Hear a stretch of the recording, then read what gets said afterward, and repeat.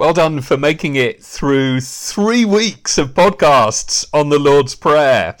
Unless, of course, you're dipping in for the first time today, in which case there is just a wealth of material for you to go back and listen to later.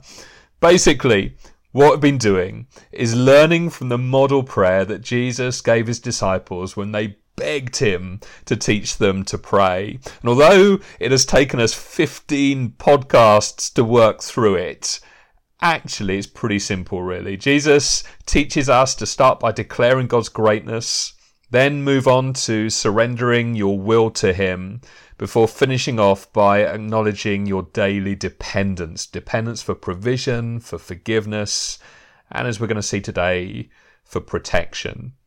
Now there is, of course, much more to prayer than the Lord's Prayer, but as the author Dallas Willard puts it, it is the foundation of the praying life, its introduction and its continuing basis. It is an enduring framework for all praying. You only move beyond it provided you stay within it. It is the necessary bass in the great symphony of prayer.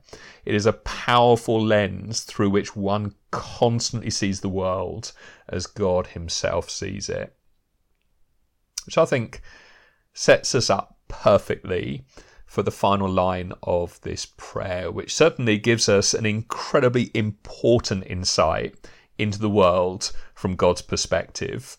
You see, Jesus teaches us to pray and lead us not into temptation, but deliver us from the evil one. Now here's the thing. Although the majority of us, I guess, would say we believe there are two kingdoms, God's kingdom and Satan's kingdom, I think the reality is many of us live oblivious to this most of the time. And if that's the case for you, this could well be the most important thing you hear in this entire series of podcasts. There is evil. Not everything is good. Not all people are good. Not all people are trustworthy. Not all things are true. Not all experiences will grow you in your relationship with God. There is real evil in this world. And believe it or not, we are in a war, which presumably is why Peter in 1 Peter 5 verse 8 urges us to be alert and of sober mind. He explains, your enemy the devil prowls around like a roaring lion looking for someone to devour. We need to hear this because if we're naive and foolish and gullible, we're going to get led into all kinds of temptation to participate in evil and to sin and end up being devoured.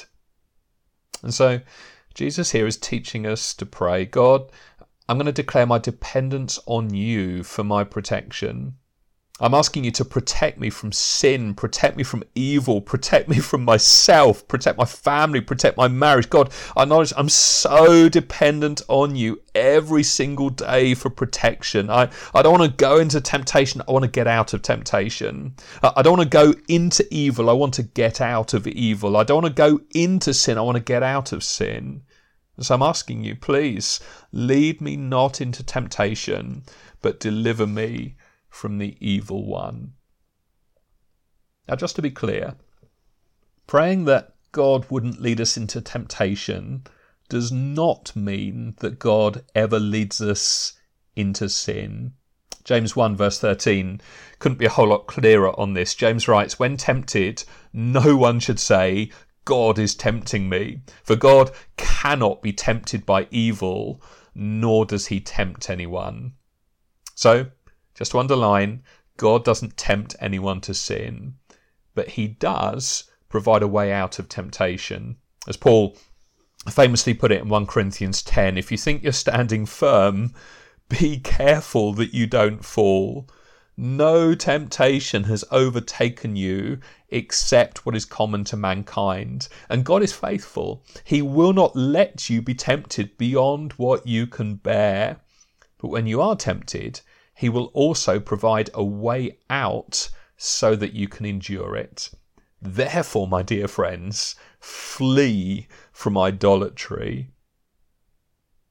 So, putting all of this together, what I think Jesus is modelling here is a heartfelt prayer, saying, God, I don't want to be led into temptation, so deliver me from evil. God, I don't want to walk away from you, so keep me close to you. God, I don't want to get into trouble. Far from it, I want to obey you because I love you. I really don't want to dishonour or disobey or disrespect or disregard you. So please help me out. I mean, sometimes I'm stupid and I'm foolish and I wander and I'm tempted. Please help me see it coming. And if I'm in it, please help me get out. And for my part, I'm going to flee from sin and temptation with everything I've got. That is the prayer. You know, too many people pray only after they sin. Like, God, I've blown it. I'm so sorry. Help me. Now, if you sin and you're in trouble, it's certainly a good thing to cry out to God for help, but it's even better to pray in advance before you're tempted. It's good to pray in advance before you sin. It's good to pray offensively, to pray before you've blown it. So won't you do that? Won't you learn to pray in advance? Won't you pray daily for protection for yourself? And one final thing. I also want you to notice that, certainly not for the first time in this prayer, there is an us and our element to this. And lead us not into temptation, but deliver us from evil. So pray this for your family, for your kids if you have any. Pray this for your friends in the church. Pray this for other families. Pray this for your leaders in the church. I tell you, we desperately need it. Pray for the protection of our church. Pray for our Father to keep us from trouble.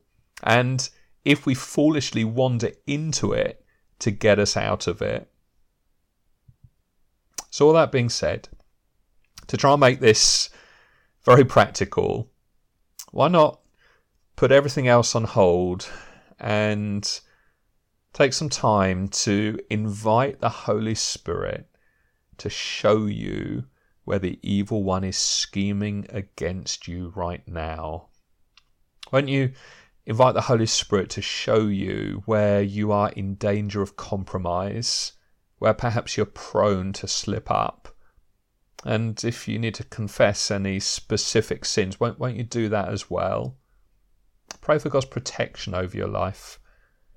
Pray that he would show you the way out when you're tempted today.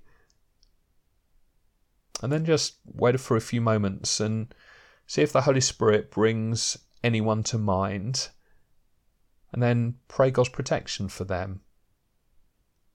And then repeat tomorrow. Make this your daily practice.